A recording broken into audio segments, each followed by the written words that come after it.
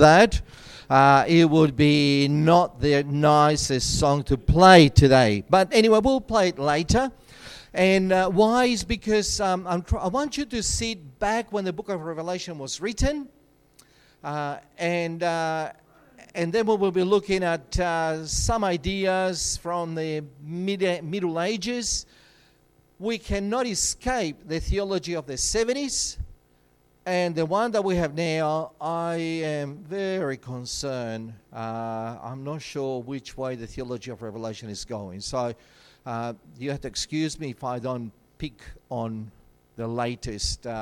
So I've been looking, I've considered it, but maybe not so sure. So I am using commentaries, some of them, and not too many.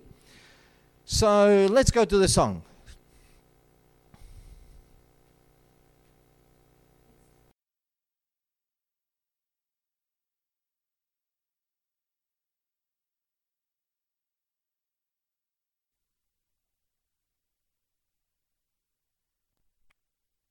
Church, I say we globally have moved from that type of thought into praise and worship. So most of the songs that we sing today had to do about praise and worship.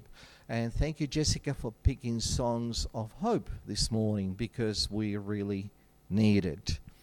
While they prepare that, let's pray. And it's an unusual prayer. This morning I always pray for wherever would be on the 7 churches. Today is on the 4 horsemen, which is part of the 7 seals. And I will be reading from Revelation chapter 6 in a minute.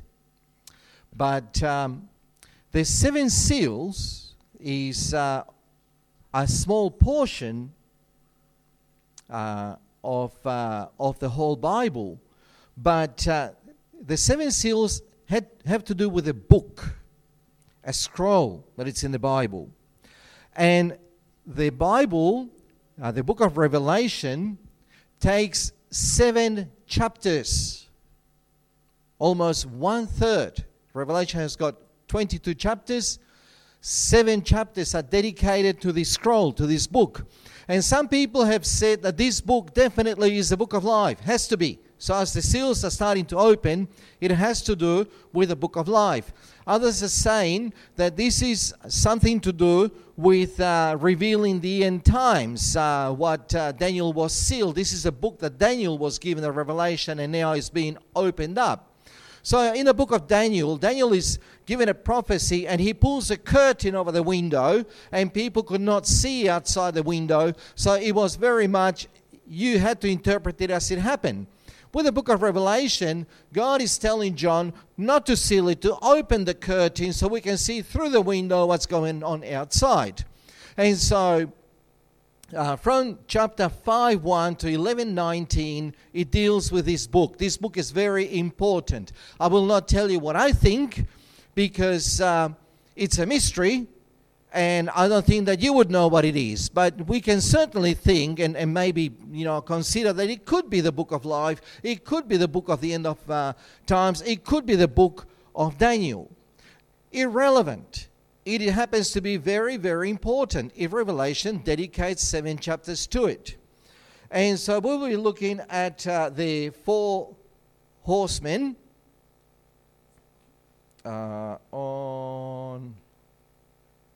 it's on. I need to point somewhere, maybe not.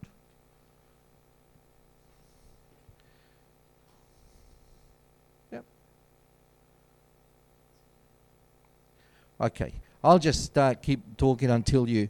So I'll read from chapter 6, verse 1, and I will read only a few verses. It says, I watched as the Lamb opened the first of the 7 seals. Thank you. Then I heard one of the 4 living creatures say in a voice like a thunder, "Come." I looked, and there before me was a white horse. Its rider below held a bow, and he was given a crown. and he rode out as a conqueror bent on conquest. When the Lamb opened the second seal, I heard the second living creature say, "Come." Then another horse came out, a fiery red one. Its rider was given power to take peace from the earth and to make men slay each other. To him was given a large sword. When the Lamb opened the third seal, I heard a third living creature say, "Come." I looked, and there before me was a black horse. Its rider was holding a pair of scales in his hand, and I heard what sounded like a voice among the four living creatures saying, "A quart of wheat for a day's wages, and 3 quarts of barley for a day's wages. Do not damage the oil and the wine."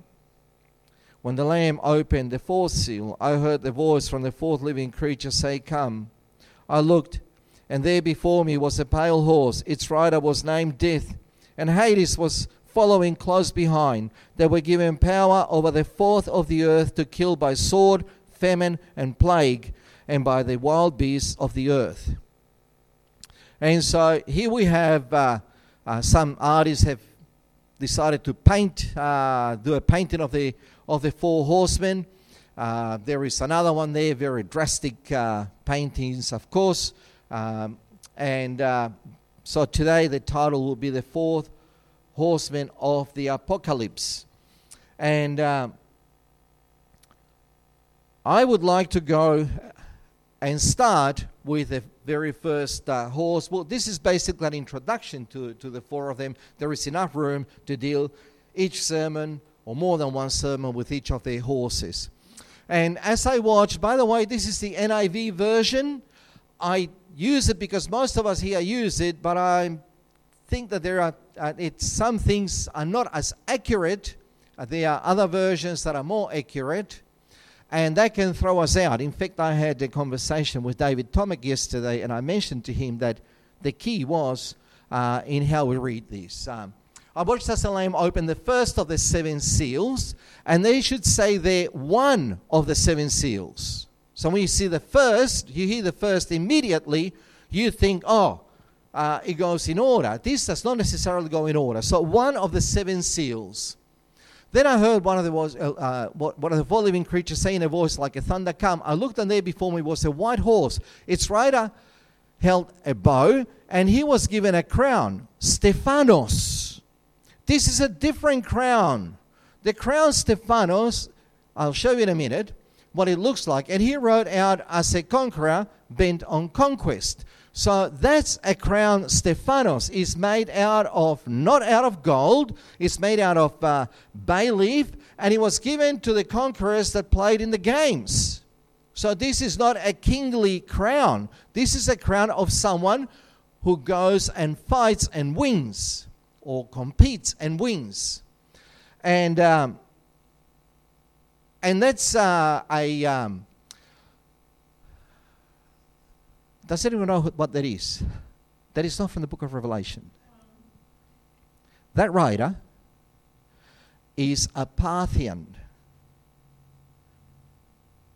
That's how the Parthians. So the Parthians were the first ones that could ride a horse and having a bow and an arrow in their hand. Later, the Mongols adopted that trait, and much later we found out that the American Indians could do it as well. But the Parthians was the first ones.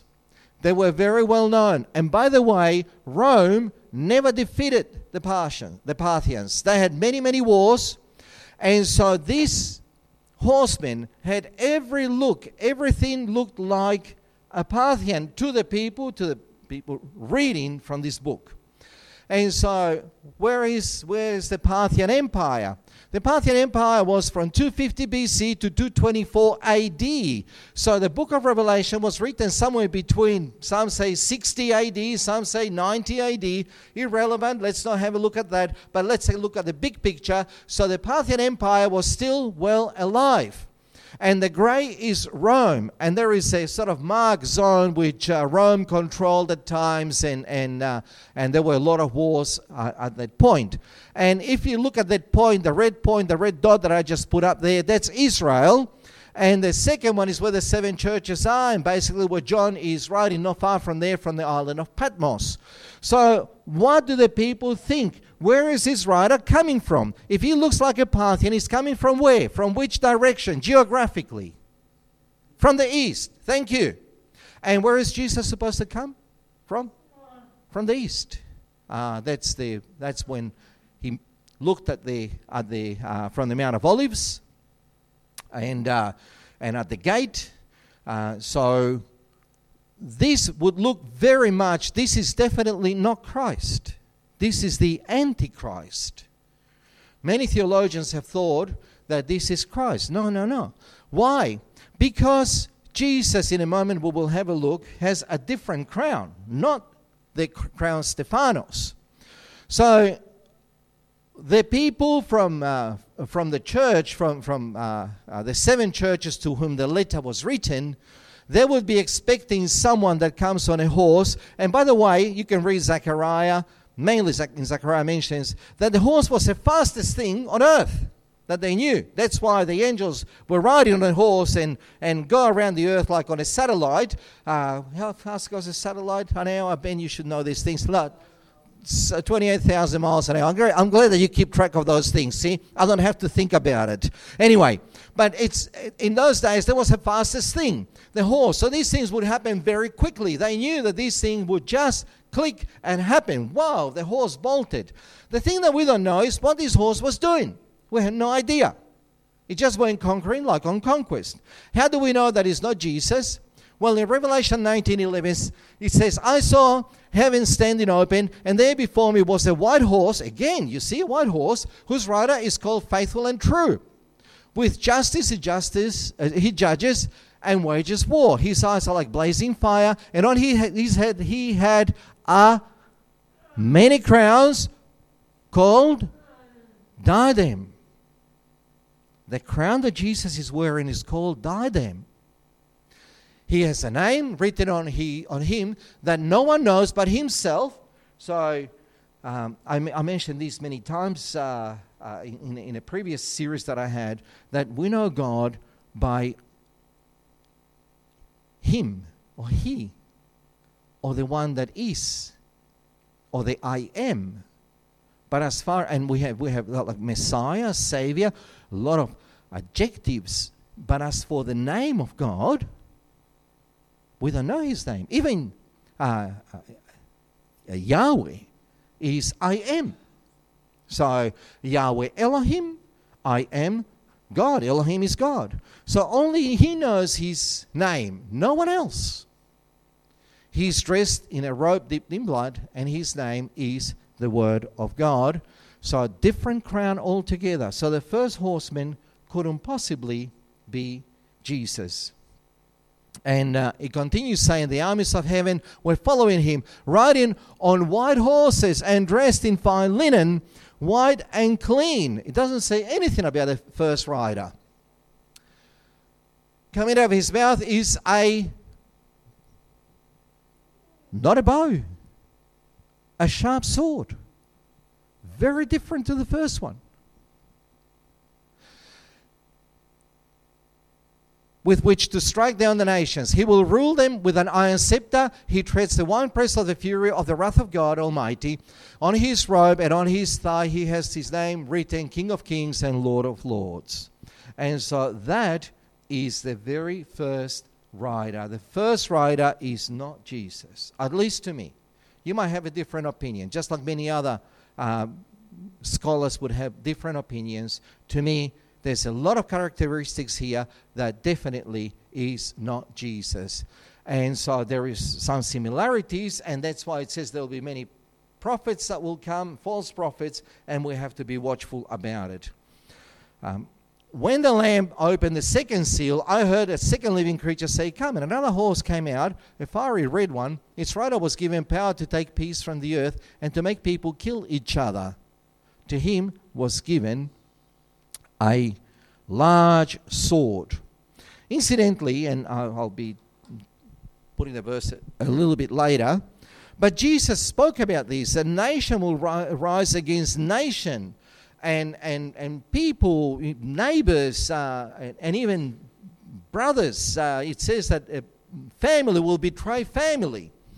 So this time whoever was reading this, they would have thought, wow, how could that happen? How could a brother betray a brother? How can a nation rise against nation? How can even the people within be one against the other? But that's the type of thing that will happen. And it will happen very quickly. So until a month ago, 2 months ago, we thought these things could happen very slowly. But with what's happening now with coronavirus, and I'll talk a little bit more about that, look in what a short time the landscape can change. Is it quick? I think it's quicker than a horse. It's very quick. These things, these prophecies were written so people would be shaken up and think, I need to be ready. Because many people leave it, when I see these things happening, I will give my life to Christ. I don't think that you have enough time. That's why the book is saying, do it now. Follow Christ now, because when the time comes, it'll be so quickly that you might not have the time to even think or consider. Your mind will be cluttered with many other things. When the Lamb opened the third seal, I heard the third living creature say, "Come." I looked, and there before me was a black horse. Its rider was holding a pair of scales in his hand. Then I heard what sounded like a voice among the 4 living creatures say, 2 pounds of wheat for a day's wages, and 6 pounds of barley for a day's wages, and do not damage the oil and the wine. In this particular rider, when he comes out, the voice that comes from among the 4 living creatures is whether making the statement, or foretelling, or suggesting. But all we know is that 2 pounds of wheat for a day's wages, you can make barely enough bread for one person to live. It's one person. So we're talking of poverty. We're talking of very, very low wages. We're talking of people not having enough food on the table. That's what it's talking about. And you get even less bread out of barley. So 1 kilo of wheat for a day's wages. Can you imagine that? Is it possible? Well, it is. Very much so.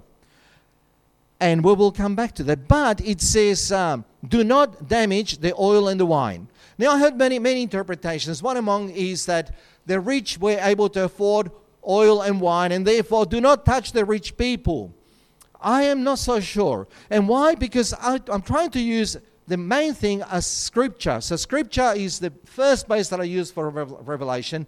Secondly, I rely on history. So that's the second best thing that I have. So if I don't find it in the Scripture, I need to go to history, like what we went on the map of the Parthians.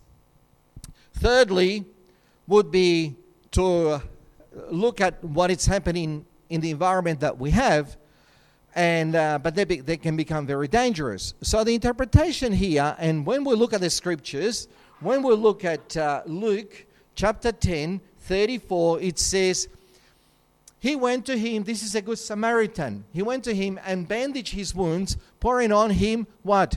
Oil and wine. So this is about medicine, yeah? Then he put the man on his donkey, brought him to an inn, and took care of him. Pardon me, I shouldn't cough. Hey, don't leave the church. I don't think that that's better. So, the oil and the wine, you probably remember I was going to say Apostle Paul telling Timothy to put a little bit of wine in the water, to drink wine. Have some wine because of your illness. And why was that? Because the streets in olden Rome were convex. Convex is like that. The street in the New Jerusalem in chapter 22 is concave. Very different. We'll look at that later. But this street that was convex, as horses would be driving and soldiers and all the droppings from the horses would be washed by rain, that water would be collected in lakes, and that water was contaminated and people would get sick. And so alcohol was, today too, alcohol is one of the best disinfectants, kills germs. They use it in hospitals. So Apostle Paul is telling Tim, hey, Tim, use some alcohol, use some wine in your water or in your drinking so you can at least kill the germs. So that's what wine was doing. Another thing about this is that oil was used for putting on wounds and also for light. There was no other type of fuel. It was electricity was not there, so olive oil or oil was used to light the place. So do not touch. There is a suggestion there or a command. Do not damage the oil and the wine. I can still see God's love through all this, compassion for humanity, even those that don't believe in Him. Give Him some dignity, give Him something. If there is, the enemy is bringing all this poverty, but at least give Him some dignity. I still see, even in that, the love of God. And so we are going to the next seal. When the Lamb opened the fourth seal, I heard the voice from the fourth living creature say, "Come." I looked, and there before me was a pale horse. Its rider was named Death, and Hades followed him close behind. They were given power over the fourth of the earth to kill by sword, famine, plague, and by the wild beasts of the earth. I love the terminology in which it's written. So Jesus is telling John about the way that they understood mythology and cosmology in those days. And he says the Greek word, the name of the horse was Thanatos. And you probably have seen pictures, especially those that come from old Europe. There was a sickle, and death was always portrayed as someone who, and that's how death was.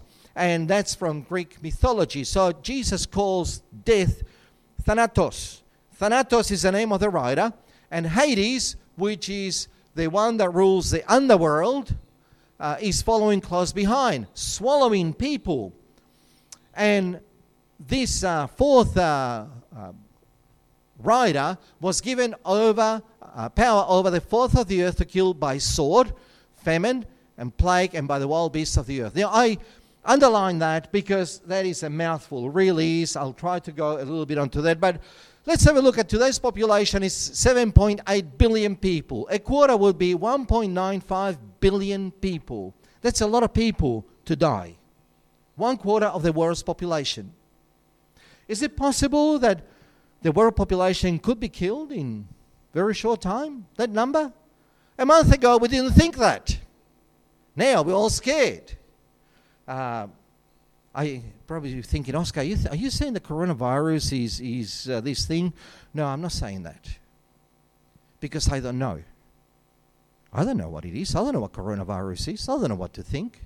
I'm not smarter than you. I have no idea. Some people are saying it's all these conspiracies that are coming, that it was man-made and it was planted, or that it escaped. I heard one comment, and everybody is trying to get some mileage out of this. There was an article by some vegans saying, it happened in the Wuhan market, at the wet market, and because people are eating meat, that's why this came out. If people were all vegans, this would not have happened. Lovely. Should we give them applause? There was another one that was about protecting wildlife. That, it shouldn't eat wildlife, and that's why, because they were eating wildlife, that's why this happened in Wuhan, and so they have their way of thinking. And then about this is a Donald Trump thing. Well, maybe we should applaud them. Now, another one is this is the left trying to, this is conspiracies that I heard. I'm not making them up. That the left is done this so Donald Trump does not get re-elected in America. I mean, how silly people can be. Forget about the conspiracies. Look at the text. I have no idea why this virus is. I don't know how big it is. But one thing for sure, that if there was a loony that wanted to control the world, does not need conventional weapons. You realized that there is no need anymore for nuclear bombs. You can enslave people with a simple virus, could you not? Yeah? You don't need arms anymore. We have a weapon better and stronger than any other weapon in history. So if the Antichrist is somewhere there roaming around, I'm sure that he has got a nice weapon now in his hands. We know how to control people. We know how to get them to get the mark. You know, no mark, no vaccine. I don't know. I'm just imagining these things. So this is not, I'm not making these things up. This is not a prophecy that I'm telling you. Now, this makes me think about it differently than what I thought in the past. So is this virus, that plague there? I don't know. However, if it's not this one, there will be one. Agree? Yeah, I think so. Why? Because the Bible says it. So this might not be the bee's knees. This might not be the hoo-ha thing. But one is coming that will be. Yeah? And interesting, so killing by sword. I heard some disturbing things, which again change the landscape when you hear and when you see and what people are capable of. So now, those that are in some places, and I'm not sure whether this is true, but you will read it, that they're giving treatment to those that have a better chance of survival. What are we saying? Let the other ones die. Is that what we're saying? And who are the wild beasts? Any idea? You see, someone would have read, oh, of course, maybe some big things like dinosaurs. No, that's unthinkable. Snakes, spiders in Australia will come and crawl on us, and in Africa will be lions and leopards, and in South America pumas, and they will come and kill human beings. I'm going to read a letter of Polycarp before his martyrdom, and this was very common, the way they interpreted this idea about the wild beasts. This is Polycarp 2:4.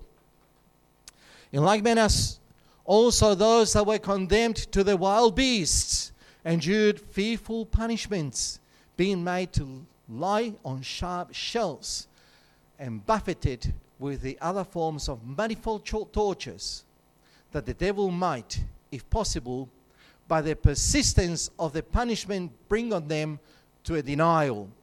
For he tried many vials against them. Are we talking about wild beasts there? Are we talking about leopards? No. He's talking about Roman soldiers.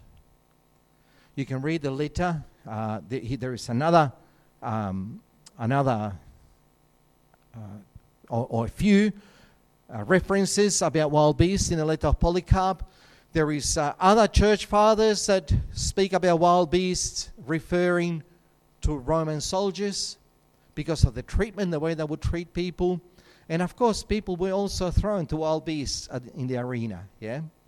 So I'm not saying that the wild beasts were not real, but in this case is referring there, because if there was a wild beast, how can they endure fearful punishments? How can they be laid down on sharp shells and buffeted and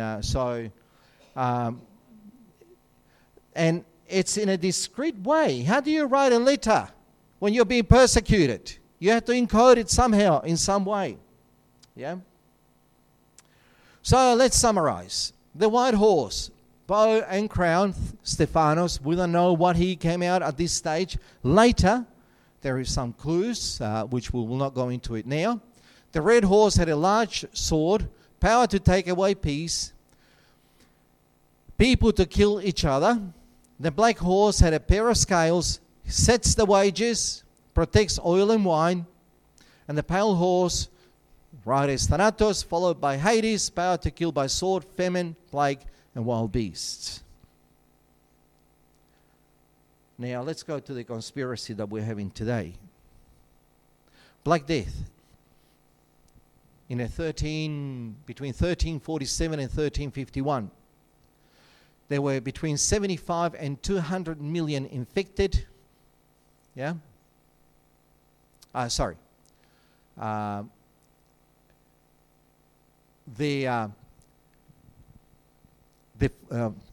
475,000, it shouldn't be million there. The Spanish flu from 1918 to 1920, 1 year, more or less, no more. January 1918, December 1920. 500 million infected, and they don't know. It could have been between 17 to 50, even to 100 million that died out of a 1.9 billion population. Taking the 50% figure, between 17 and 50%, there was 27% of the population. Was that the end of the world? No. HIV has killed 36 million. And the Antonine plague in 165 to 180 killed 5 million people. So we have had diseases, and people that was very close to Revelation of 165 to 180, they would have thought it's the end. The people with during the Spanish flu, they had World War I, yeah? And riding on the backdrop of World War I, so talking about wars and people killing each other, then you have this disease that kills between, who knows, say 50 million people. And they thought, this is it.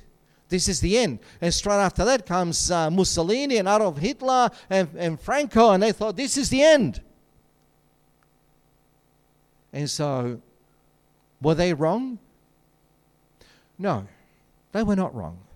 It's just that every time we see something and we hear these things, we need to wake up. We need to lift up your heads and look to heaven. Look to Jesus, because he is coming soon. Let's finish. Matthew 24:4. Jesus then said, watch out that no one deceives you. All these conspiracy theories, stay away from them. Do not, and the other false prophets, please, do not fall for conspiracies. Do not propagate them. Do not spread them around. That's a disease in itself. Yeah? Do not propagate any of these conspiracy theories. For many will come in my name. You don't know the damage you can do. See, it's fine for you to read them, but you have no idea the damage that you could do to someone through a conspiracy story. To a 14, 15, 16, 12-year-old, 18-year-old, 25-year-old, and even a 70-year-old. The conspiracy theories should be totally out. For many will come in my name, claiming I am the Messiah, and will deceive many. And so we shouldn't be part of that. If it sounds like something, let's watch out and see. Let's pray about it. You will hear of wars and rumors of wars, but see to it that you are not alarmed. And what conspiracies do? Alarm people, yeah? Do not be alarmed. Such things must happen, but the end is still to come. Nation will rise against nation, and kingdom against kingdom. There will be famines and earthquakes in various places. All these things are the beginning of birth pains. Church, we live in very sensitive times. Is it the end? I don't know. Only the Father knows, yeah? So let's not speculate here. Do these things make us think? Yeah, definitely. Should we be alarmed? Not. In fact, we should rejoice, because our redemption is getting closer. Let's pray. Heavenly Father, thank you for the comfort that we had from your word. Thank you for the words of Jesus. Thank you for the inspiration of the Holy Spirit in providing for us the word of life. That we will not be in despair, that we will not be afraid, but that we will rejoice because you are coming back. You are putting an end to the era of sin. You're putting an end to pain and suffering. You're putting an end to persecution. You're putting an end to the sword and to famines and plagues. You are coming to redeem. We pray that we will be ready. And Lord Jesus, we join the Spirit